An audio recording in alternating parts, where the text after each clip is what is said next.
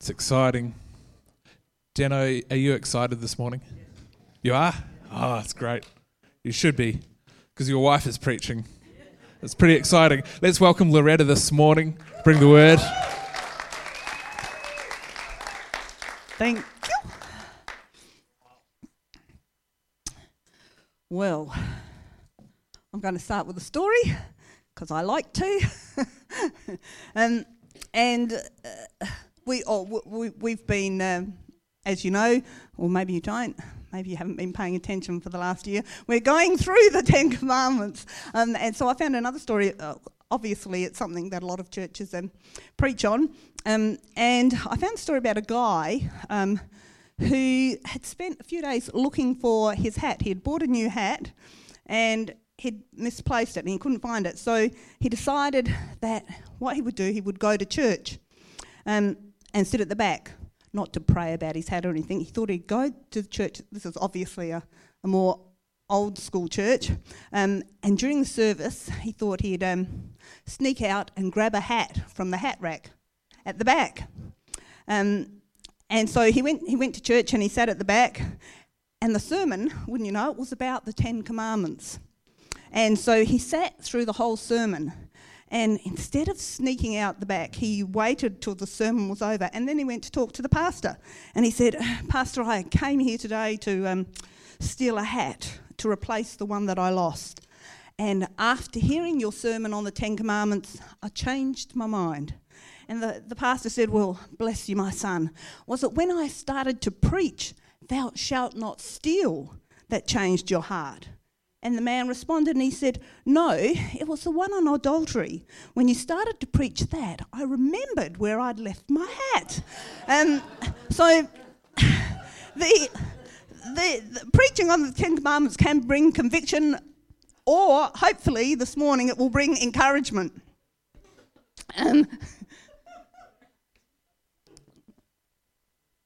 Missed my mouth.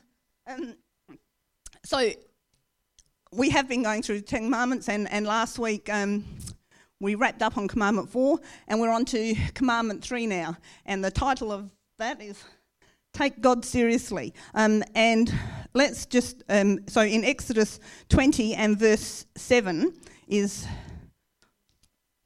where it reveals to us what the commandment actually is.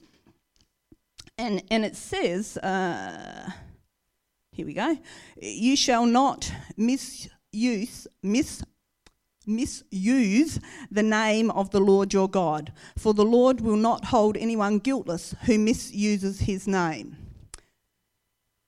So what is it about this name that we get a whole commandment about the importance of not misusing it, or not taking it in vain, or not treating it lightly, or treating it as something of no consequence?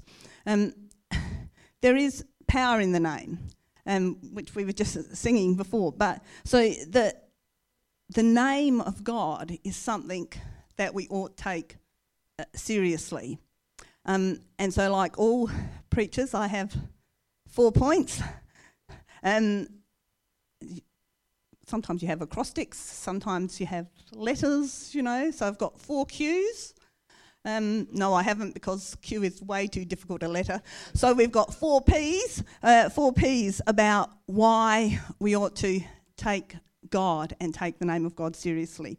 And like the other commandments, it says, do not misuse the name of the Lord. And we've already done this out in kids, and we sort of put a positive spin on it. And out there we said always use the Lord's name with love and respect. So what is it about names? You know, names have a history and often reflect something about that person's character or their characteristics or who they did. Like in the olden times, a cooper was a barrel maker, so that was where that name came from. Smiths were often blacksmiths. Mason was stoneworkers. Baker was bakers. McGillicuddies were just people with weird names. I don't know. But names are very funny, you know. And people often, when they're naming children, they give them as a prophetic sign maybe of who they want the person to be, or a way of speaking positive over the child, you know. So there's lots of little girls who are called Faith or Hope or Grace or Joy or Apple. What was Gwyneth thinking? That she was going to turn out to be an apple, or I don't know. And then people like, you know, and then there's just plain weird stuff. Like Frank Zappa calls his children Moon Unit, Dweezil, and Diva Muffin. What? You know, that's just weird. And then you know, Sonny and Cher called their daughter Chastity. Well, that didn't work out quite so well.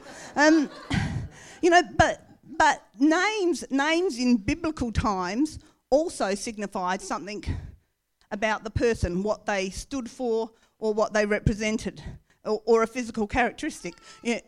Esau, for example, Esau actually means hairy. He was a hairy ranger. And so that was his name. That's why Samuel means God heard me. And we know the story that Hannah prayed for years and years and years for a son. And so when Samuel was born, she called him Samuel because it meant God heard me. Abraham means father of multitude. Joshua means the Lord who saves, and that's where Jesus is a derivative of that name as well. And Mephibosheth was just a name given by parents who obviously wanted their child to have a lifetime of bullying, and why would you do that? But to say their name was to say something about who that person was. And God's name is no different. God tells us his name. And he tells us who he is. You know, we don't have to try and imagine what God is like or think of ways to describe him. He revealed himself and his name to us. In Exodus 3,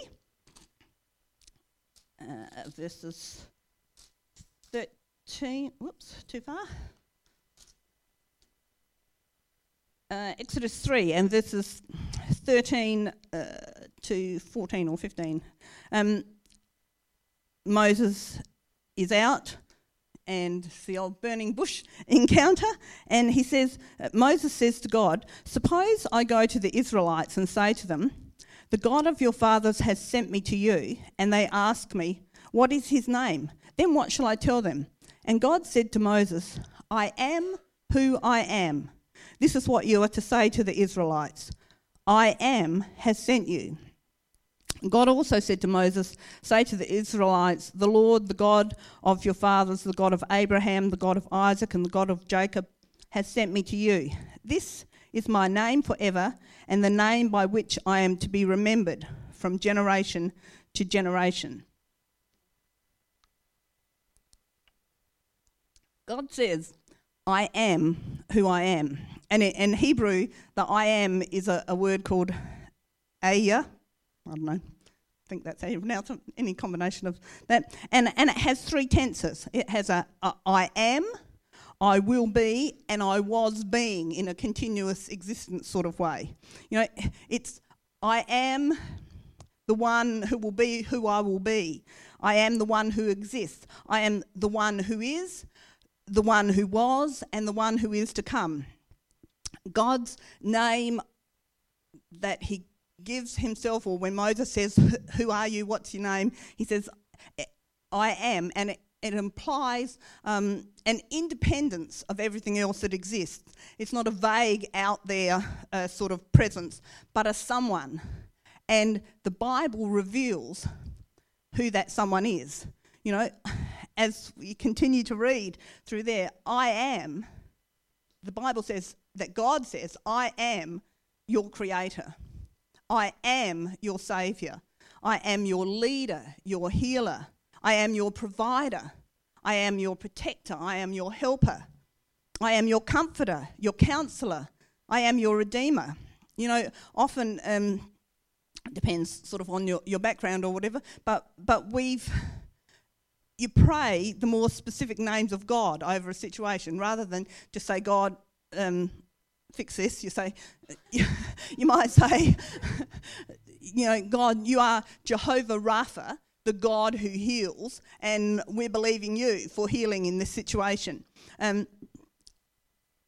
in the natural, you can ask for things like when Jordan was younger, he had a set bedtime and he was very good about going to bed, but not necessarily about going to sleep.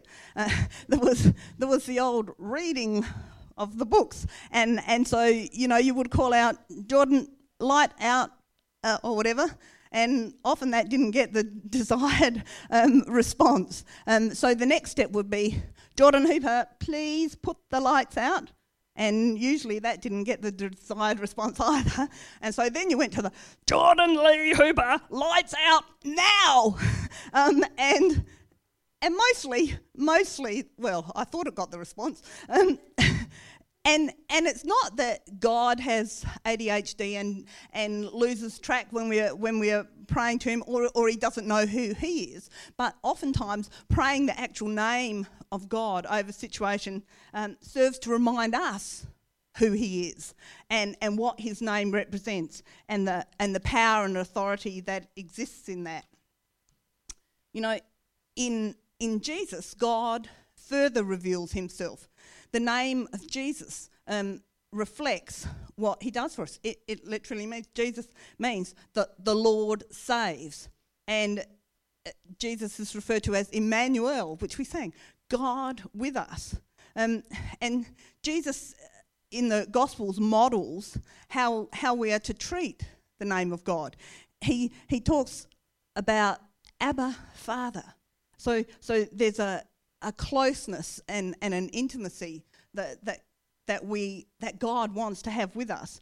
But at the same time, Jesus also, there's also an emphasis on the majesty and the holiness of God's name. The Lord's Prayer, there's a balance of the familiarity of family and the awareness of honour and respect. It's like, our Father in heaven, hallowed be thy name. So there's the mix of the closeness and the family tie with our dad, our heavenly dad, and then the honour and respect that is due to the all-powerful creator of the universe. And Jesus also tells us more about the Holy Spirit, about who the Holy Spirit is as well. He says, I'm going to be with the Father, but I'm going to leave the Holy Spirit with you. And the Holy Spirit is comforter. He is counsellor. He is an advocate. He is an intercessor. He is a helper. He is our standby. So there is power in the name of Jesus. The first P is protection. So if we look at Proverbs 18 and verse 10,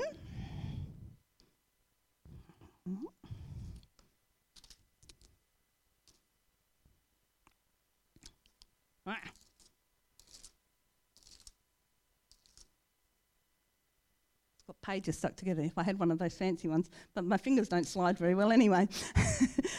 Says Proverbs 18:10 says, "The name of the Lord is a strong tower. The righteous run to it and are safe." God's name is a place of protection. It's a place of safety. And as kids, you sort of instinctively know that. If you're having an argument with another child, for example, you'll say, well, my dad's stronger than yours, and he'll say, well, my dad's faster and stronger, and then you say, well, my dad's faster and stronger, and he knows Mike Tyson, and then you say, well, my dad's faster and stronger and knows Mike Tyson, and he knows my mum, so you'll be in big trouble. Or we use, if you're having probably you all have nice relationships with your siblings, but sometimes siblings can be annoying and they don't do what you ask them to do or what you want them to do. And so then you drag out the, well, mum said you have to do it. So you use, mum said you have to do it, and then you run away so they don't beat you up anyway. But the name, we sort of do it in a slight degree in the natural, but God's name is a place of protection. And it's a place of safety. Second P is provision, and that's in John 14. And verses 12 to 14 says, Jesus says, I tell you the truth. Anyone who has faith in me will do what I have been doing. He will do even greater things than these because I am going to the Father. And I will do whatever you ask in my name so that the Son may bring glory to the Father. You may ask me for anything in my name and I will do it. You know, the greater things there that Jesus, he's talking about, the greater things are things that he's going to do, and Mathan was, I think it was Mathan, or it could have been Ashley. Somebody said something this morning about, about after Jesus died on the cross and rose again, then that power, that resurrection power, is the thing that is available to us, and so the greater things happened after that, and so praying in His name and is like praying with that resurrection power available. And one of the other I think it's in the Amplified where it talks about, it says, you may ask me for anything in my name, and then in brackets it says, as presenting all that I am.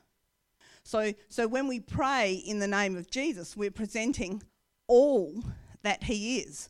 The resurrection power, the power that raised Jesus from the dead. That's what we present. That's what we're offering up when we pray in the name of Jesus. And we're not merely representing His character, but we are presenting the living God with all the power and authority that entails.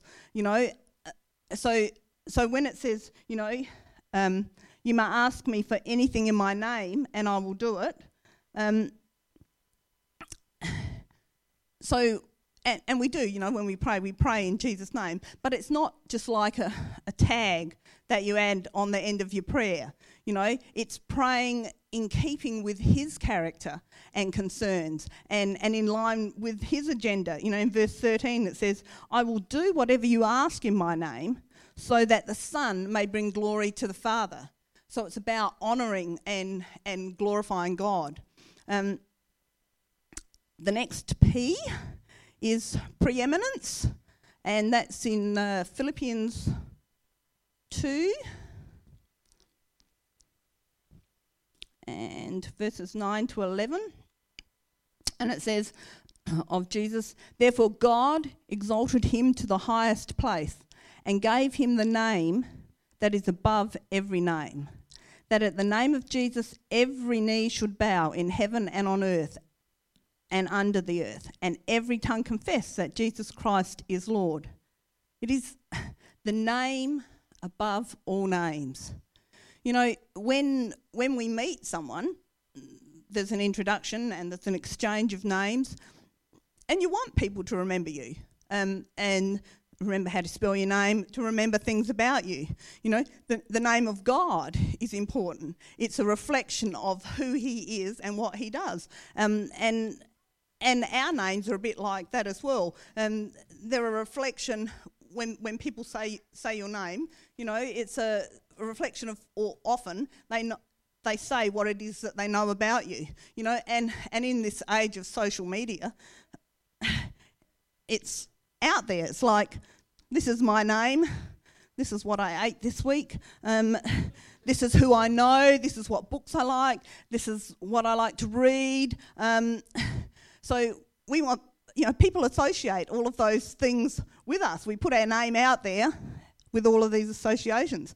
I was thinking, if Jesus had a Facebook page, it would reveal more about what was important to Him. He would have, he would check in Jesus having dinner at Zacchaeus' place, or another blind man healed, Jesus likes, or he might be hanging with a whole lot of kids and talking to lots of kids in Judea. Smiley face, Jesus likes. Jesus would create events, Sermon on the Mount, 4,000 invited, 2,500 coming, 500 maybe. we might even have fish dinner with 5,000 people at Bethsaida. Jesus likes again. Peter might post on his wall, walked on the water today, smiley face. Jesus would like that as well. And Jesus will send friend requests to everyone. In social media for us, it's often about me, about our name, what we've done and who we know. But the truth is, it's really not about our name. The name of Jesus is above all names. And often too, when I've heard that scripture before, that the name of Jesus is above all names, and we pray that. We say, Jesus, you're above sickness, you're above lack, you're above this. But the truth is, it's actually not about us. The name of Jesus is above us, our name as well. The last P is presence. Let's go to Matthew chapter 18. Whoops, this way. Matthew chapter 18 and verse 20.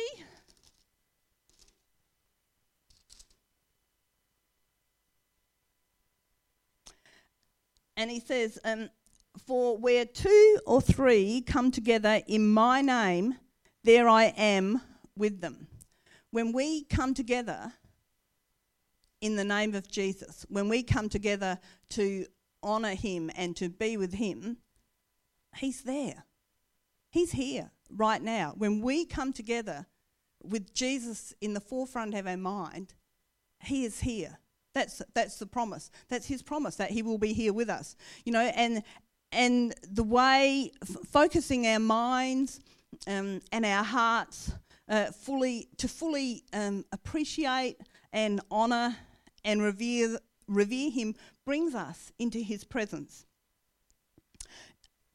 The way that we use his name and speak about it shows others how we feel about him. We can, I can pick on Ashley. I can say, someone will say to me, do you know Ashley? I'll say, yeah. Ashley, yeah, she's that gorgeous woman that sits down in the one or two rows from the front. And they might get it, because there's a lot of other gorgeous women sitting there, so that might be a bit tricky as well. But if I reveal more about her and say, yep, that gorgeous woman, you would not believe the stuff that she does. And not that it's about doing stuff, but you would not believe. She worships. She gives great communion messages. She looks after those wonderful children out the back. Not only looks after them, spends time during the week preparing to teach them the Word of God, and so that they experience the way of God. The more that we know about people, the more that we appreciate and honour them. The more that we know about God, the more we appreciate and honour his name. When we make much of the name of Jesus and the names of God, we are honouring an omniscient, omnipotent, omnipresent God. The name of Jesus, the name of God, provides, protects, is preeminent, and brings us into his presence. When we understand that and honour and revere the power that is in the name of Jesus, we will be less inclined to misuse his name or treat it lightly or treat it as of no consequence. The way that we use his name shows others how we feel about him. We respond to his name and his character and his actions by worship. George, could I just get you to? What I want, I'm just going to get George to play a little worship tag and sing it, and we won't have the words up, but it's fairly simple, so if you want to join in, I do want you to join in, but you don't necessarily have to sing the words. So maybe if we can all just stand, that'd be great.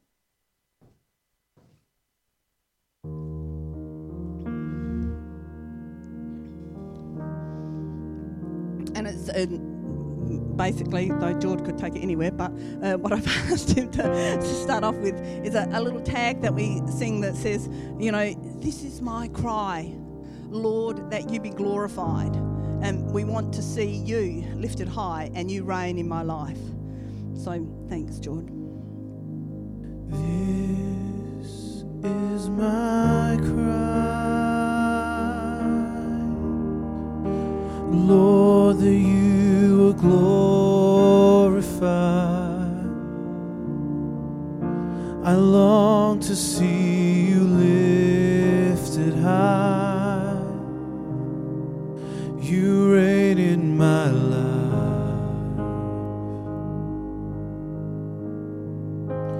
This is my cry, Lord, that you are glorified. I long to see you lifted high. You reign in my life.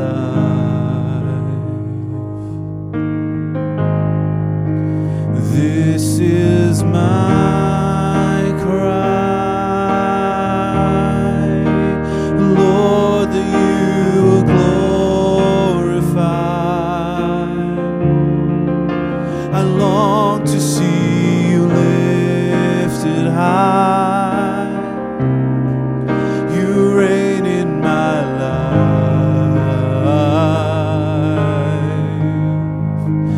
This is my cry,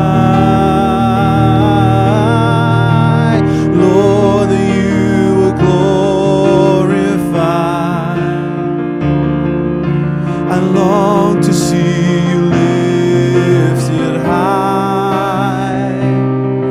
You reign in my life. This is my cry, Lord, that you are glorified. I long to see you lifted high. You reign in my life. This is my cry, Lord, that you are glorified.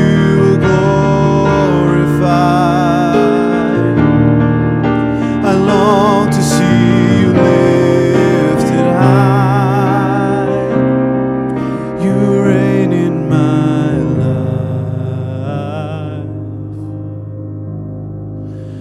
This is my cry,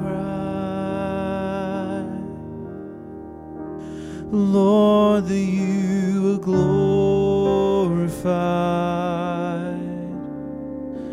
I long to see you lifted high. You reign in my life.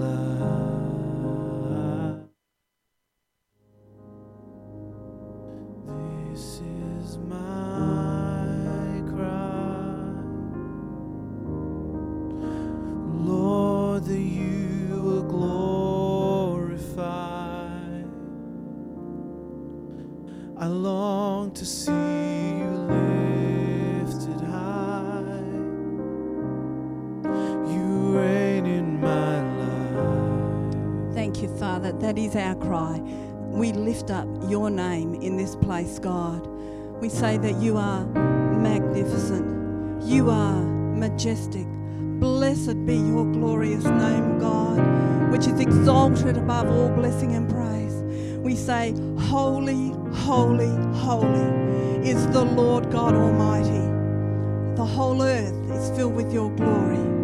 Holy, holy, holy is the Lord God Almighty. Your name, Lord, your name is a strong tower of protection. Thank you, Father. Wonderful God, wonderful God. You know, I just recently read a book called The first phone call from heaven by Mitch Albom, who wrote Tuesdays with Maury and the 5 people that you meet in heaven. And it's a story about a small town, and people in that town suddenly start getting phone calls from relatives who have died and who have gone to heaven. It turned out to be, spoiler alert, turned out to be a fake, but it does have the effect of drawing people into churches and seeking God. But there's a line in the book that says, a few words from heaven had rendered all the words from earth inconsequential. So when we honour the name of God and when we draw ourselves into His presence, the presence of heaven comes here. We were just singing, you reign in my life. Maybe I don't know, maybe you haven't said that yet. Maybe Jesus has sent you a friend request and you haven't replied. Maybe you've hidden him from your news feed for a while. But whatever, Jesus is saying, I want to reign in your life. I want to be part of everything that you're doing. So just while we're still standing here in this place, in the presence of God, with our eyes closed, I just want to ask if there is anybody who hasn't said that, who hasn't asked Jesus to come and reign and rule in their life. If you just pop your hand up and then we can pray after.